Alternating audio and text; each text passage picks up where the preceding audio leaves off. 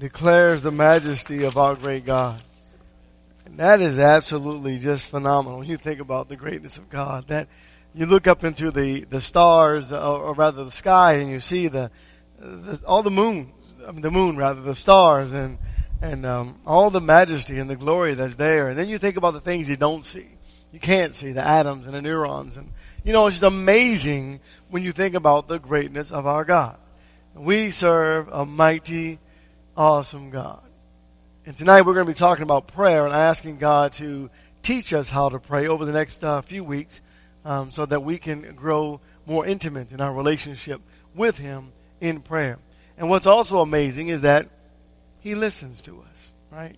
Thank you, God, for that. It's good to have you here tonight, both those who are present. We thank God for your attendance, and those who are online, we praise God for your attendance as well. Let's go to God in prayer, please.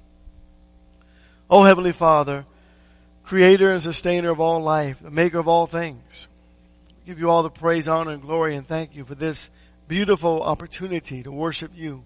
And we're thankful, Lord God, that heaven responds to our worship.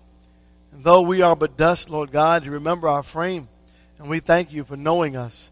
We ask, Lord God, that you'll bless our minds, be pure of worldly thought, and help us to focus only on our worship and only on you. We're thankful for Jesus, your great Son, who so willingly died on that cruel cross of Calvary that we may live. Help us never to forget to say thank you to you for your greatness and for your kindness in Christ Jesus our Lord. These things we do pray and thank you in that wonderful, magnificent, most awesome, holy, and precious name of our Lord and Savior Jesus Christ. To be thy will. We pray these things. Amen. We're going to Matthew chapter 14. Prayer is the acknowledgement that our need in life is not partial. It's complete. We have this amazing, total need of God. So, we're going to ask the Lord to teach us how to pray. But let me say this. When we begin in this series and you begin to ask God to teach you how to pray, recognize that sometimes that means that God has to put us in positions where we know we have to pray. We should already know that we have to pray. We need God every moment, every second, every step of the way.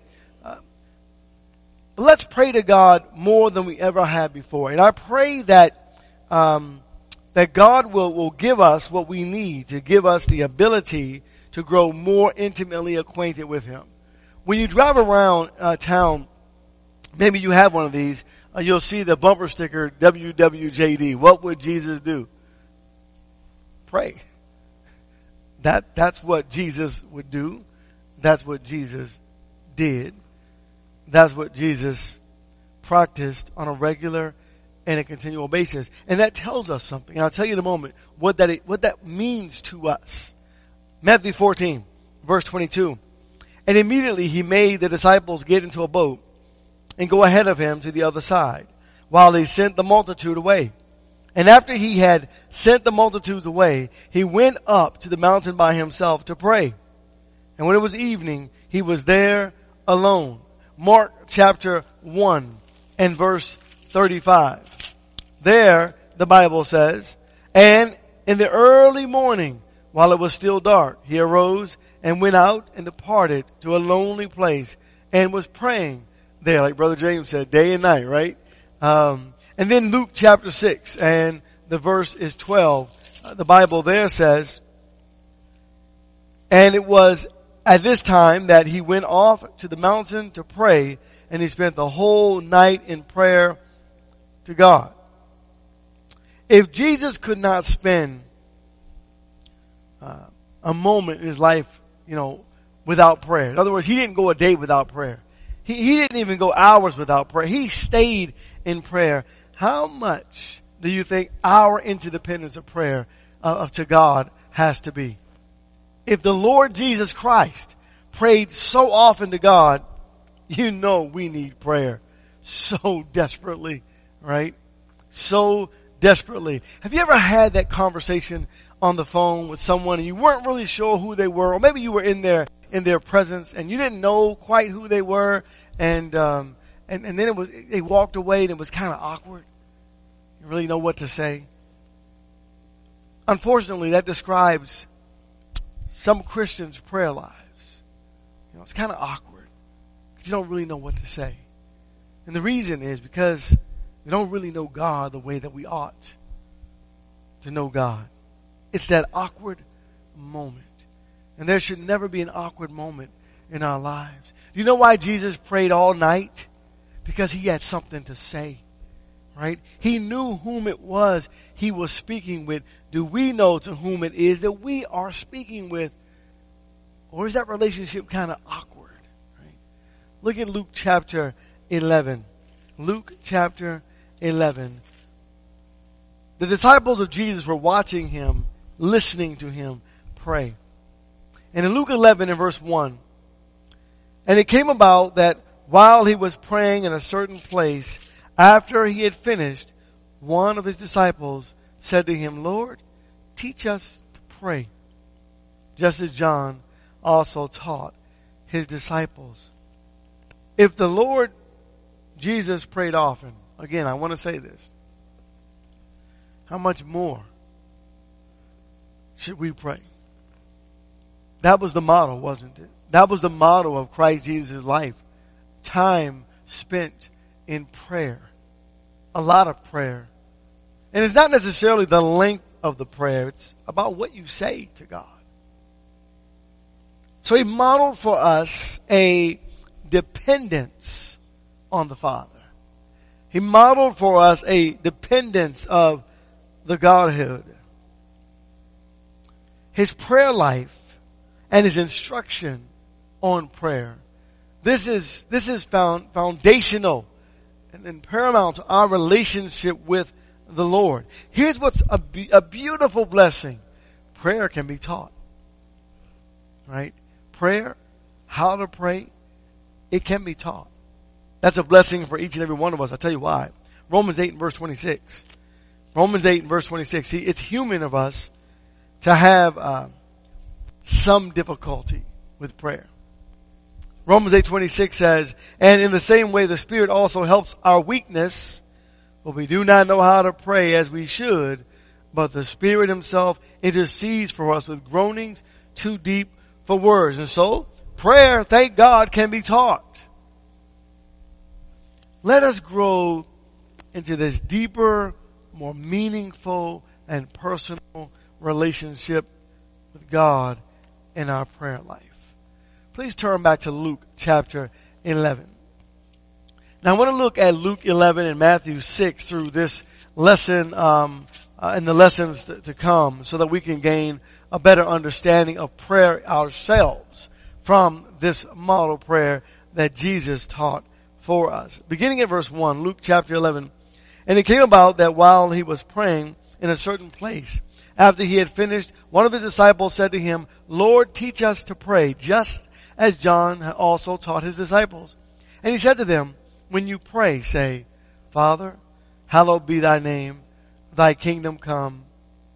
Give us each day our daily bread, and forgive us our sins, for we ourselves also forgive everyone who is indebted to us, and lead us not into temptation. Now turn to Matthew chapter 6 and see the other version of that exact same prayer. Verse 9. Pray then in this way. Our Father, who art in heaven, hallowed be thy name. Thy kingdom come, thy will be done, on earth as it is in heaven. Give us this day our daily bread, and forgive us our debts as we also have forgiven our debtors. And do not lead us into temptation, but deliver us from evil. For thine is the kingdom and the power and the glory forever. Amen. This is not the Lord's Prayer. I know it's been, echoed and we know, I think as members of the church, this is not the Lord's Prayer. And we know that because Jesus never had to ask for forgiveness.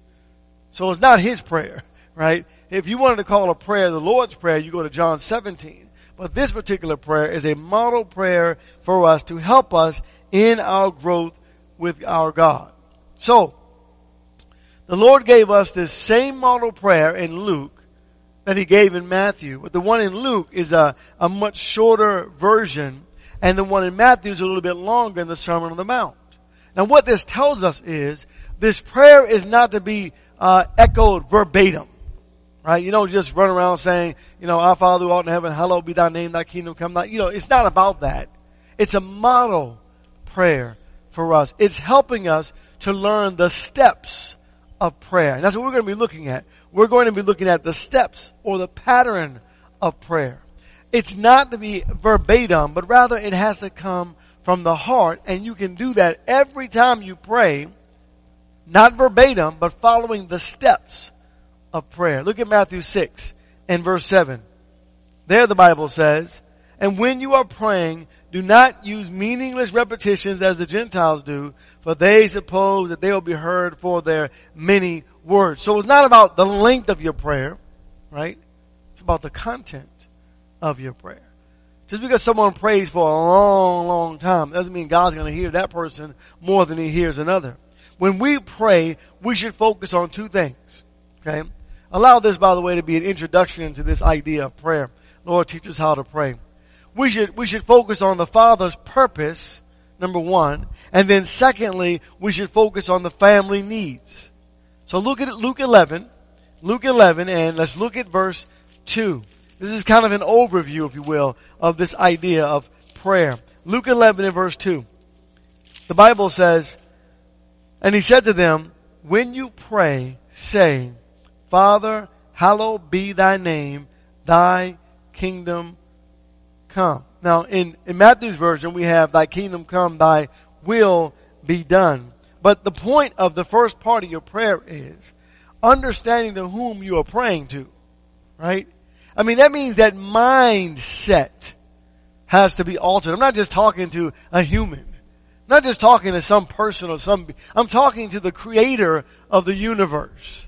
And so his name is to be sanctified or hallowed, if you will, separate from all else. And so when we approach God in prayer, be careful how you approach God in prayer, right? That's kind of the start. Again, allow this to be just an intro. Now the Hebrew parallelism, when he says, thy kingdom come, thy will be done, is basically one and the same. Is that man would become in complete and total submission to our God.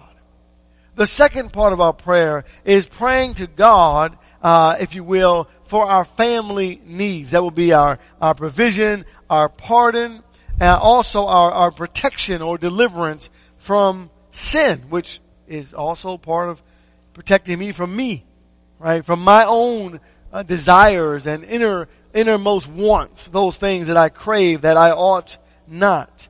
Verse 3 and verse 4. Look at the pronouns now. We go from the Father to us, our, and we. Give us each day our daily bread, and forgive us our sins, for we ourselves also forgive everyone who is indebted to us, and lead us not into temptation. And this shows that our prayer must go beyond self, right? Prayer has to go beyond self. That's that selfless life that we live. Our prayer goes beyond thinking about me. I want to show you a pattern. Turn to Mark, please, chapter 12. There's a great connection, it's a spiritual connection, in the entire Bible regarding prayer.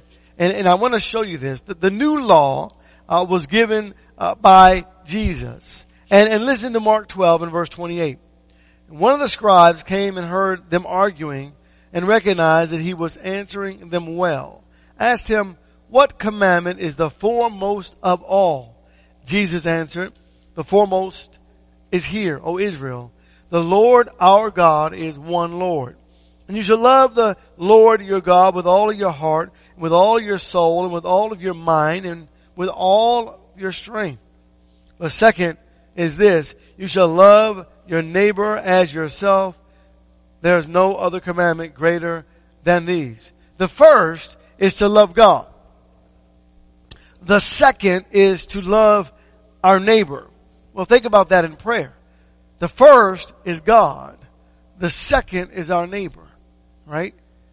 And we have to love our neighbor to truly love ourselves. We have to love ourselves to love our neighbors properly. But first, it must be that we love God. Well, think about this, the law of Moses. We learn that God is the foremost when we're thinking about that particular law. When we think about praying for others, we need to learn to love ourselves and then follow the same pattern you even find in the Ten Commandments. The first 4 commandments are all about God, our relationship to God, and the second commandments, the 6, are to others, ourselves and others. How do we spend time in our relationship with others? Prayer and the commandment place. God must be first.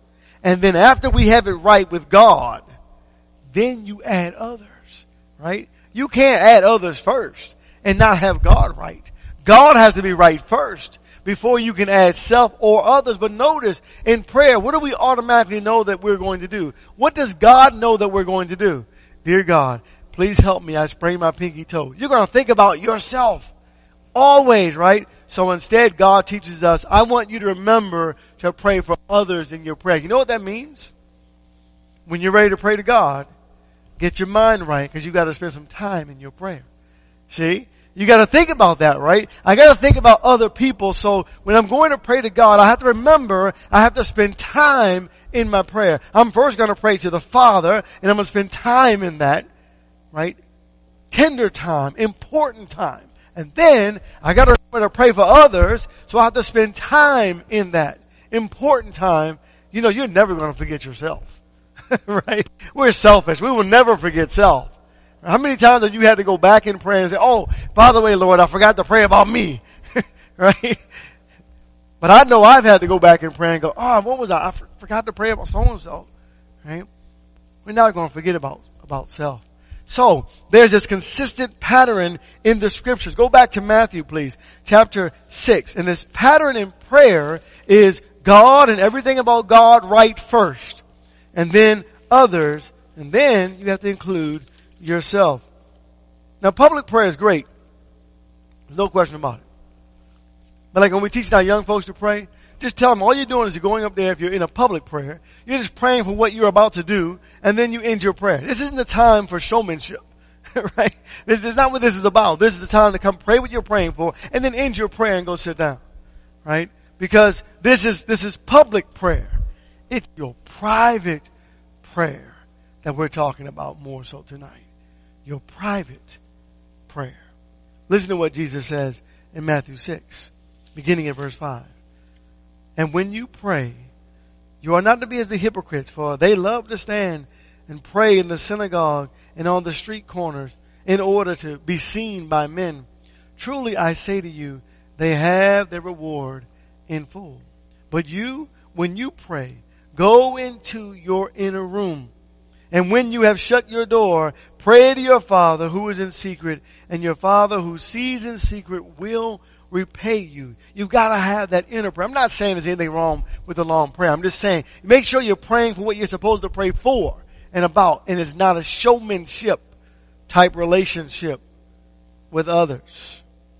We know that God sees and hears our prayers in our innermost chambers, or if you will, in the heart. Not a public prayer, this private prayer to our God. Here's what we know. Turn to Proverbs chapter 15. We know that when you pray to God earnestly and honestly, God loves our prayers. He loves it. Imagine walking into your home and you're as a husband, you're in trouble with your wife. And I can only imagine this because it wouldn't be me, right? But imagine that the two aren't on speaking terms, a husband and a wife. How long can you go in that relationship without speaking to each other before you start doing damage? Right? God doesn't want us to allow time to come between our relationship in prayer with Him.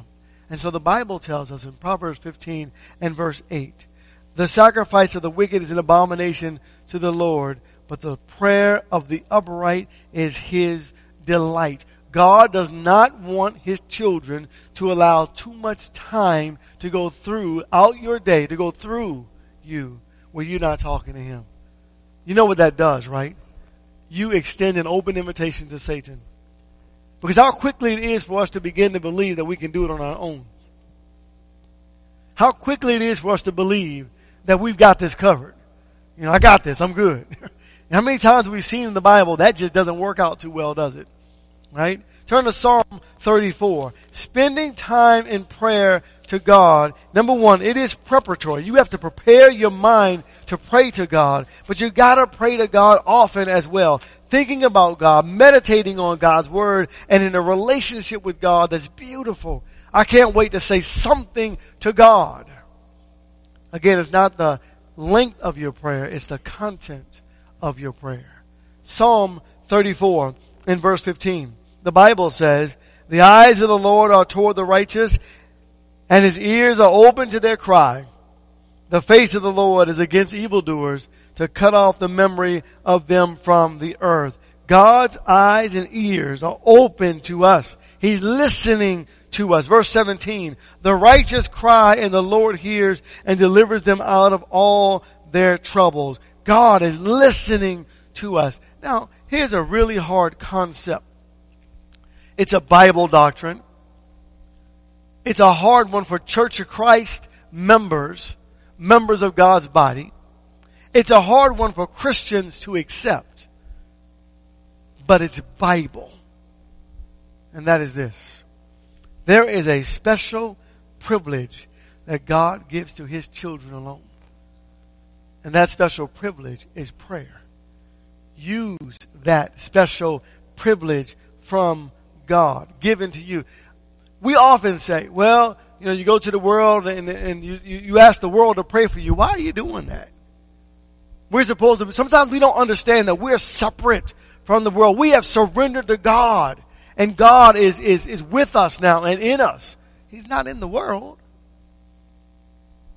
You pray for them. It's just like the Old Testament principle when He talked to Israel. God said, you may loan to other nations, but you're not to borrow from them. Right? The Lord will take care of you. It's the same idea with our prayer life. This relationship with God is special and unique to God's children and to God's children alone. That includes children. That includes, who are not reached the age of accountability. That includes those who are born with birth defects and neurological problems. And we're not talking about that. But we're talking about this special, intimate relationship with our God. Let me show you a few passages to clarify that. Back to Romans, please. Chapter 8. Romans chapter 8. There are two reasons why non-Christians cannot pray. Now I can give you a bunch of other reasons, but I want to start with just two. Okay? Number one. Verse 26. In the same way, the Spirit, that's the Holy Spirit, God, right?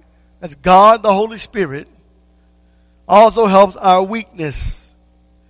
For we do not know how to pray as we should, but the Spirit Himself intercedes for us with groanings too deep for words. And He who searches the hearts knows what the mind of the Spirit is, because He intercedes for the saints according to His will, or the will of God. Notice who the Spirit intercedes for. Christians. It doesn't say the world. Christians. So if you try to tell me that someone in the world has a privilege of prayer to God, I would say there's a problem with that, because the Holy Spirit intercedes for Christians, not for the world. You might say, well, preacher, give me more. All right. John 14. John chapter 14. And look, if you will, at verse 15. Listen to what Jesus says about the Holy Spirit. John 14 verse 15. If you love me, you will keep my commandments. And I will ask the Father, and He will give you another helper, that He may be with you forever.